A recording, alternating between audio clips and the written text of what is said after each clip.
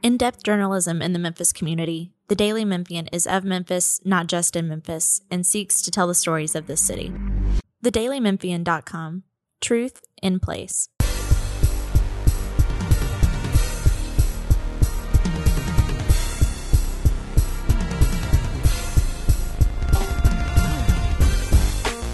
Welcome to the Daily Memphis Tigers podcast. I'm Jonah Jordan. Today I'm joined by Don Wade, a writer for us here, who covers sports. He covers a variety of things, Redbirds, Grizzlies, and chips in with the Tigers as well. How are you doing today, Don?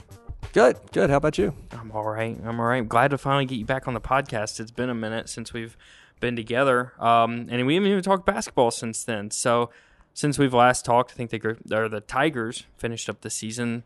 They made an NIT bid, or had an NIT bid. They lost in the second round to Creighton. What did you think of the overall season? Because some people, well, including me, didn't put much stock into it. I didn't put much stock into it. It's Penny's first year as a new roster, and he was filling his way out. What did you think of it? I think it ultimately went about like I thought it would go. I didn't really think that there was a path for them to be an NCAA tournament team. As the season went along, I think one of the constants was that inconsistency was a constant, right? They get hot for a minute, and then they wouldn't look very good, and you kind of saw familiar patterns when they didn't look very good. The shooting would kind of go away. There would maybe questions of effort or engagement with some players. They struggled on the road, so that told you even if they got into the NIT, once they got away from FedEx Forum, it might not last too long. So, it ultimately went about like I thought it would. Yeah, and those inconsistencies were strange because you'd see this one team in the Forum who was fantastic. They're running up and down the floor, Jeremiah Martin's doing his thing, and then they leave, and what was the game? Tulane that they lost, and it was just like, this isn't the same team we saw a few weeks ago or a few days ago. And I don't know what to attribute that to.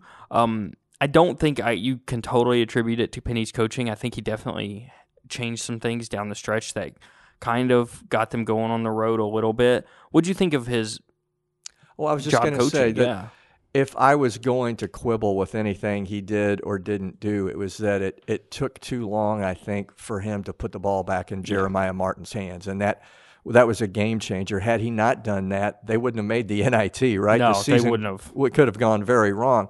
Had he done it pretty much from the beginning, then they might have legitimately been on the NCAA tournament bubble. Yeah. And speaking of Jeremiah Martin, he's playing in the Portsmouth Invitational this week. He's played pretty well so far. I think he'll be a guy we see in the G League over the next few years. Maybe even gets a shot for the hustle. Where do you think he ranks in the overall? How do you think his legacy is going to be? Where do you think he is for Memphis fans? Because he never made a tournament, but he played for 3 different coaches. He stayed.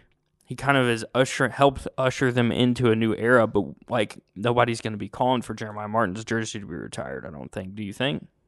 I think whether it's professional sports or college sports, if you're a part of championship teams, you probably get a little more credit than you should. And you can look at the NFL and see that almost entire offensive lines from the Pittsburgh Steelers or whatever, going to the Hall of Fame because of all their championships.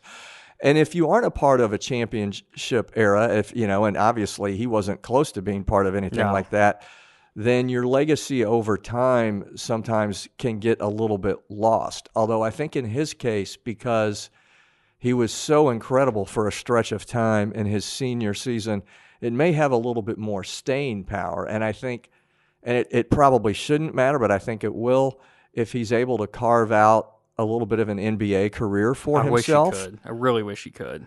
I think that would go a long ways toward kind of cementing the legacy at Memphis, right? It keeps him top of mind. Yeah, and he's always a guy that's been Memphis. The only time he ever entertained transferring, it was a really difficult decision for him. Things weren't going well. Everything was going wrong. It was last year. They had just lost to Cincinnati on national TV.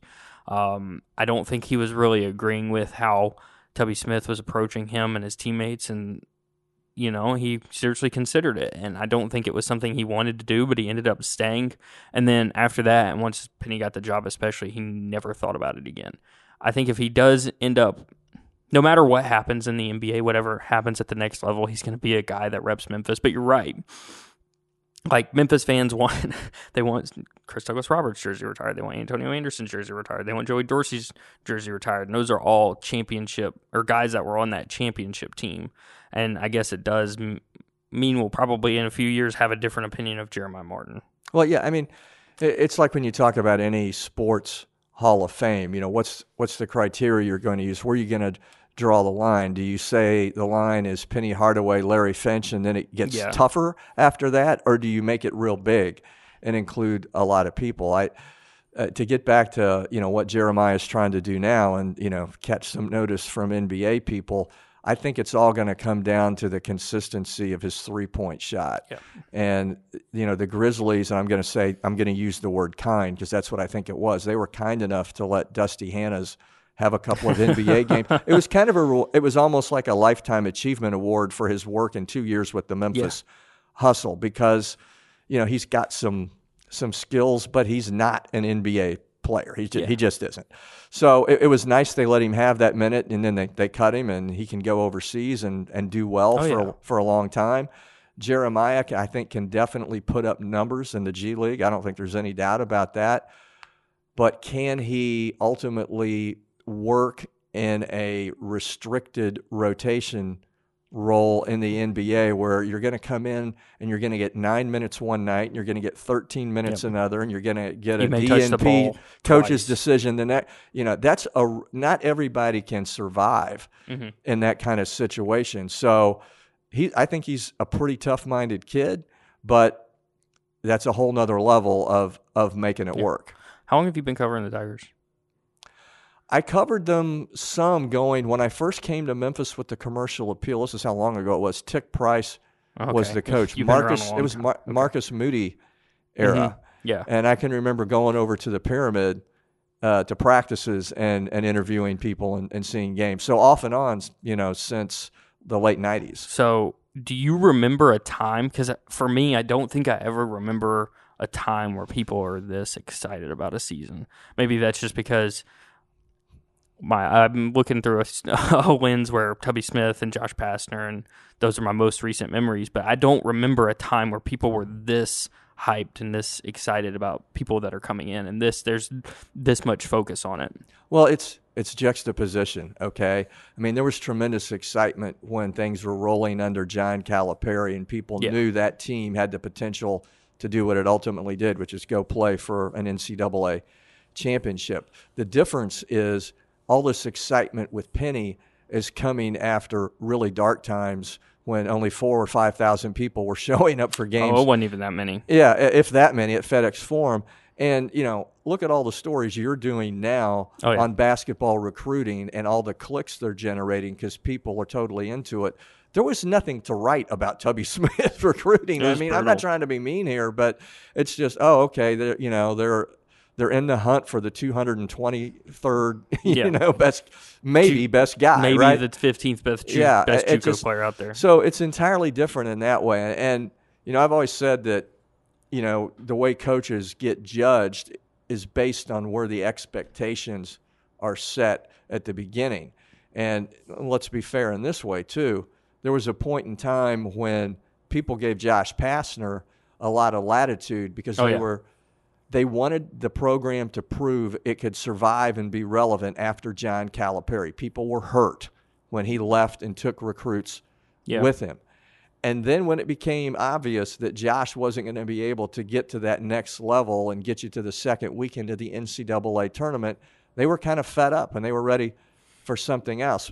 Penny had, kind of his own unique honeymoon period. He's still in it, but people are going to be ready with the recruiting class he has coming in to see delivery on some expectations next year. I think going into the season, it's reasonable to expect, they could have the number one recruiting class in the nation. I think probably after today, after Matthew Hurt commits to Duke, if Matthew Hurt commits to Duke and they get another guy on Monday, they'll have the number one recruiting class, and it may be difficult for Memphis to catch them, but there is a situation where they do.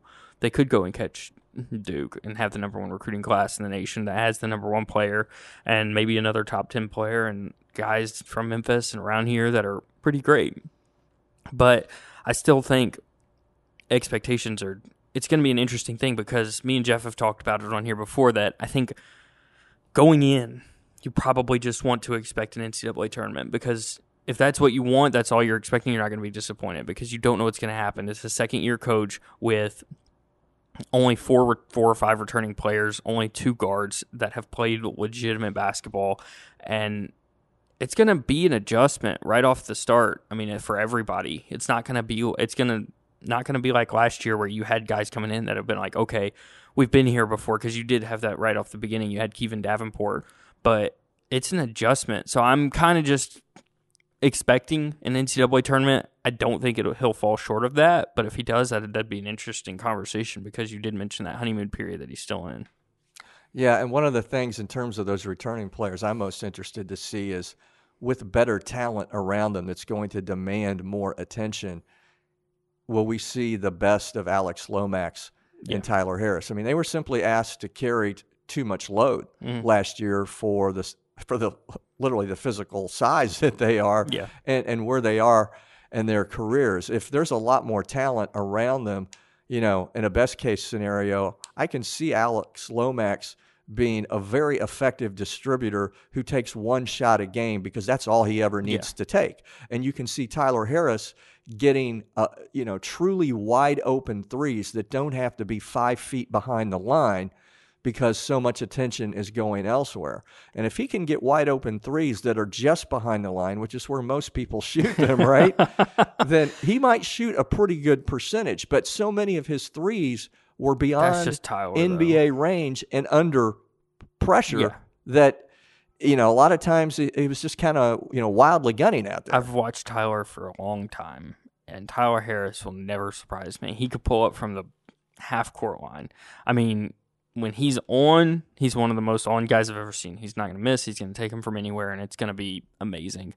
But there are going to be times, 2 or 3 times a game, I think Penny's even talked about this, where Tyler takes a shot where it's like, oh, man, you really wish you hadn't done that. I think it was the Houston game where he took one that, like, hit the side of the backboard, or it was a game or 2 before that, and it was like, you probably should come out. Well, and, the thing with his bad three-point attempts are turn into very long rebounds and start fast breaks the other way and lead to layups. And sometimes they led to layups and then a foul with that. If you imagine this team competing at a much higher level and the stakes are higher, you can't have that, right? Mm-hmm. I mean, again, just like I talked about with Alex Lomax, if there's more talent around him, hopefully he starts to understand, okay, that what was maybe a shot that was okay to take with last year's team, that's not okay now. Yeah, and I'm fascinated with how Penny manages lineups. He's going to have maybe R.J. Hampton, who's going to be if he comes out in this year's class, he'll be a top 5 pick.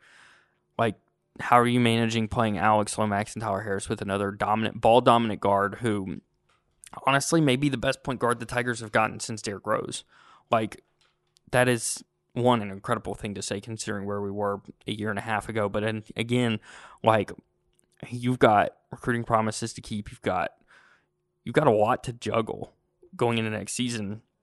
Do you think this is the most a coach has had to juggle? Because he's juggling expectations. He's juggling playing time rotations. I mean, they've got APR things to worry about. They've got scholarships to worry about. Like, I thought coming into this year he had a lot to worry about, but I think it's a lot on a guy who just started coaching Division I basketball, don't you think?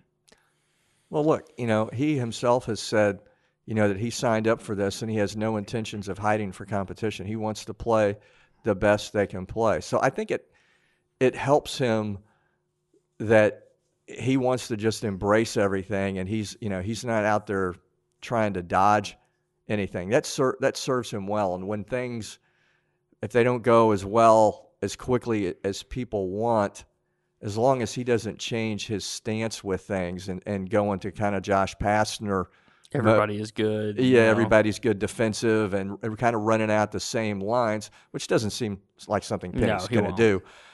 Then I think he's going to get the benefit of the doubt for a good while, because if nothing else, people are coming to games again. People care again. He rescued the program. All right, that's the bottom. Yeah, he rescued the program. So we start there. It was going down a really, really dark path until Penny came out and did this, and part of that is his ability to recruit. Has it surprised you how successful he is right off the rip? Because No. Me either. Like, I knew this was going to be part of it. That I think some of the national guys that they're involved with, like Precious Achiuwa, that's a little bit surprising because that's a guy, I mean, he's down in Florida.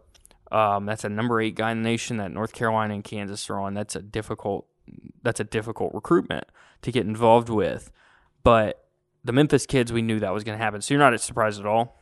No, but the thing about recruiting is, there are no silver medals, right? You either you either get the guy or you don't get the guy. And at a certain point, if you're, so in the hunt, so to say, with these national level players who aren't from Memphis and that you don't really have a strong connection to, and you never get them, then people will kind of go, oh yeah, we've seen that before. So I mean, at some point he's going to have to bring a guy home. Yeah, I think that it's interesting that, like, he went out and did something very smart. He went out and got Mike Miller, who had some pretty wide ties. He got Tony Madlock, who knows how to recruit, and Sam Mitchell. What happens when some of those relationships that he has and that Mike have kind of are gone with national prospects? It's something not anybody's thinking about, and that could be maybe not this year, not 2019, not 2020. What happens in 2021 when maybe the class in Memphis is down and you're not able to go out and go get those guys? I'm interested to see how he reacts and how he pivots. No, that's a good point. And I think when you look ahead, and look, there may be a coach or two on this staff that gets a head coaching job elsewhere. Oh, yeah. And leaves for that reason. But if that doesn't happen, there will come a point, because of everything you just said, Jonah, where he may have to tweak the staff to get some inroads into some other players that, he can't reach otherwise. Yeah, and I think it's probably something that they're thinking about because, Mike Miller won't be here forever. I mean, right. That's like Sam Mitchell will eventually get probably an NBA job, I think, at least. But those guys aren't going to be here forever. And when he does go have to replace him, I mean, there was a stampede to join the staff when Penny got the job. Like, people were calling. And he had an idea of who he wanted for those 2 spots, Mike Miller and Tony Madlock. And the 3rd spot, he eventually went out and got Sam Mitchell. But, I don't think that'll be something that changes especially at this rate. The way he's recruiting, the way people view the program, the way he's kind of turned this into Memphis basketball is fun again. I don't think that'll change. I think he won't have trouble hiring anybody that he wants. No, I think he'll be able to get good assistance. There's no reason to think that'll be a problem. And look, he's got a far reach. There'll be other guys that, their NBA careers are ending, or, he knows this guy, he knows that guy. He's got a network, right? Oh, yeah. Everybody knows his name. So that matters when you're hiring coaches too. Yeah. But let's pivot to football a little bit now. I know you were at a few spring practices. You didn't catch any of the spring game, did you? No, was not there for that. Yeah, I don't blame you. I read about it, and what I'm sure of is that we don't want Jeff Calkins calling offensive plays next season. I'm positive of that. I told him what to do, and then he went out and did what I told him to do, and then Brady White took over, and I think that it was, if there had been that whole thing could have been a lot worse if you think about it, because it was Jeff and Dave Woloshin against Jarvis Greer and Doc Holliday. Had that been an actual football game, like with physical contact on the field, like those, Jeff and Dave would be in the hospital right now. So it could have been worse. They wouldn't have even been close. Jarvis took it seriously. Jarvis was not going to lose that game, and he didn't. But there was actually a game on the field. How much stock do you put in this spring? I don't really put a ton into it. No, I really don't. It's kind of, we were talking about this on the Grizzlies podcast earlier this week, kind of the stats that guys assemble in, like, say, the last 15 games of the season when there's a lot of people are getting rest and you're playing against lineups that are not truly representative, Yeah. And so somebody's got to score the points, right? So the numbers are inflated and they're a little bit artificial. And I kind of look at spring football the same way, spring training baseball. You can take some things from it, but the numbers per se, I don't put a lot of stock in that. And I know, you wrote about Brady White and, and Coach Norvell talking about his improvement. But you know what? What does every coach talk about in spring football? How his key guys have improved since the season ended, right? Yeah. All over the country. There's only been 3 months in between the end of the season. Yeah. But I take a lot of stock in demeanor. I think that is something that it matters, because this time last year, I don't think necessarily Brady White had completely won everybody over in a lot of ways. Are you saying players or? Maybe players, yeah, players. The coaching staff loved him. A lot of players loved him. But I think there was a lot of this guy isn't Riley Ferguson, and that wasn't fair to Brady. Mm-hmm. And I don't think he was necessarily comfortable. He had just come off the foot injury and all of this other stuff. He had just gotten to Memphis. It was a surprise to some people. So he had a lot to deal with in his first year. Let me ask you this, because you say he wasn't Riley Ferguson. One thing that struck me that was different between those two is just a little bit of rough edges to Riley, which sometimes plays well with other players. Where Brady is like, not he's a obviously robot.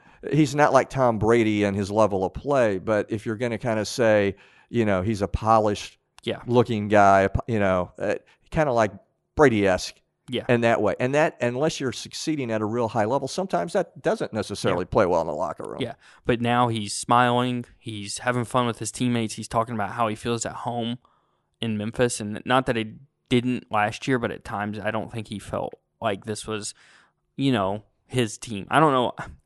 It just didn't feel like it does now, where he's smiling. He came up and was messing with DeMonte Coxey during his interview the other day. That wasn't something he would have done last year. Every time we've interviewed him, he's been joking and smiling, and that wasn't the case last year, where it was kind of like a robot where you're going to get cliche on cliche on cliche. He's opened up a little bit more. He's more honest. Him and Norvell talked a lot on the field while he's doing drills and stuff, and I think that it definitely seems like there's been a change. And Norvell has talked to him a lot about not overthinking things because he gets in his head too much. And I think forcing things, because at the end of the last year, he was trying to force a big play or force this, when if you would just do what the offense is meant to do, you're going to end up getting to where you want to be. And that's something they've worked on a lot since the end of the season, I think. How different would our opinion? I mean, I was looking at the numbers, 26 touchdowns, 9 interceptions. That's a pretty good ratio, right? How much different would we be thinking of Brady White if he'd have had Anthony Miller to throw to? Oh, it would have been 100% different. Because think about it this way. DeMonte Coxey was the third best receiver on Riley Ferguson's last team. Like, it's insane. He had Phil Mayhew to throw to, Tony Pollard, DeMonte Coxey, Joey Magnifico, and Sean Dykes. There was no shortage of weapons. And then Memphis made a midseason pivot where they changed kind of the way they were using the tight ends. So Sean Dykes and Joey Magnifico were out in the open less. They were there was less balls thrown their way, or in Joey's case, I think he caught like one or two less passes. But most of those seemed to come at the end of the season. And Dykes really had a drop in production. It didn't seem like he did a lot at all. They definitely want to get the tight ends more involved this year to give him more targets, and they weren't happy with what happened at receiver last year. They went out and got a few more guys. They're dealing with some injuries right now, but you're going to see guys like a Jeremy Tate, maybe even Calvin Austin III, who runs track and ran track here in Memphis, broke a bunch of records, who's only – they list him at 5'11", I think, and – he's my size. Like, he's tiny. You look him in the eye. Yeah. They weighed him in at 140 pounds last year. Oh, wow. Yeah, he's as fast as lightning. And once he's able to catch the ball with consistency, I think they're really excited about what he could present. But they're doing a lot of development at that position just to help Brady, because I think there definitely would be a lot of different, because at times last year, with Coxey, he's getting the ball thrown on him 3, 4, 5 times, 7 times a game, and he's double, triple covered. I think one game last year he had targeted 12 times, and Brady only ended up throwing like 25 passes. So that is something they've had to deal with coming into this spring, is continue developing targets for him. Yeah, it kind of seems like they're trying to figure out and they were working on it all last year, where that line is between Brady realizing what he can't do and not trying to force it, but not holding back so much that you fall into full-on game manager mode and you let opportunities pass you by. Because there are, he's a brilliant quarterback. They're somebody looked at me the other day and was like, I really wish fans would understand everything that he does behind center. We can't mic him up. We can't do this because we just can't. It's not something, how secretive football coaches are.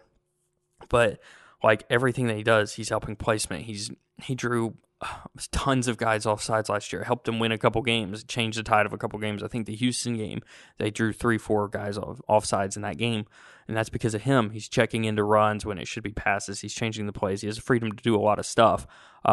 But it's an interesting thing how fans have reacted to him, especially. Well, and let's be honest, part of this is what your defense does, right? If your defense is giving up a ton of points, then all of a sudden, even though you're being pretty effective on offense, you're having to play comeback football a lot, and he's not really built to bring you back from a 17-point deficit. That's well, in the offense, especially when they were a run-first offense, it's really hard to do that and come from behind. Like the Tulane game, if they had Riley Ferguson and Anthony Miller out there, or even Anthony Miller out there, it would have been different. But when you've got Darrell Henderson and Tony Pollard and you're having to constantly run the ball, it changes things. It changes the complexion of the game, and then your defense can't ever seem to get a stop. It was a big problem last year. When they got down, they couldn't really come back at times. So, yeah.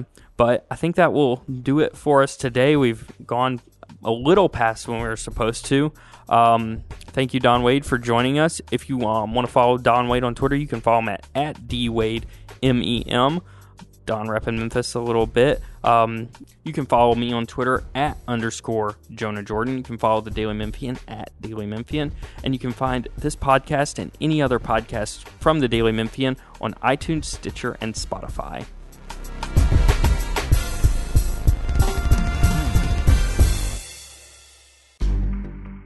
In-depth journalism in the Memphis community, the Daily Memphian is of Memphis, not just in Memphis, and seeks to tell the stories of this city. TheDailyMemphian.com. Truth in place.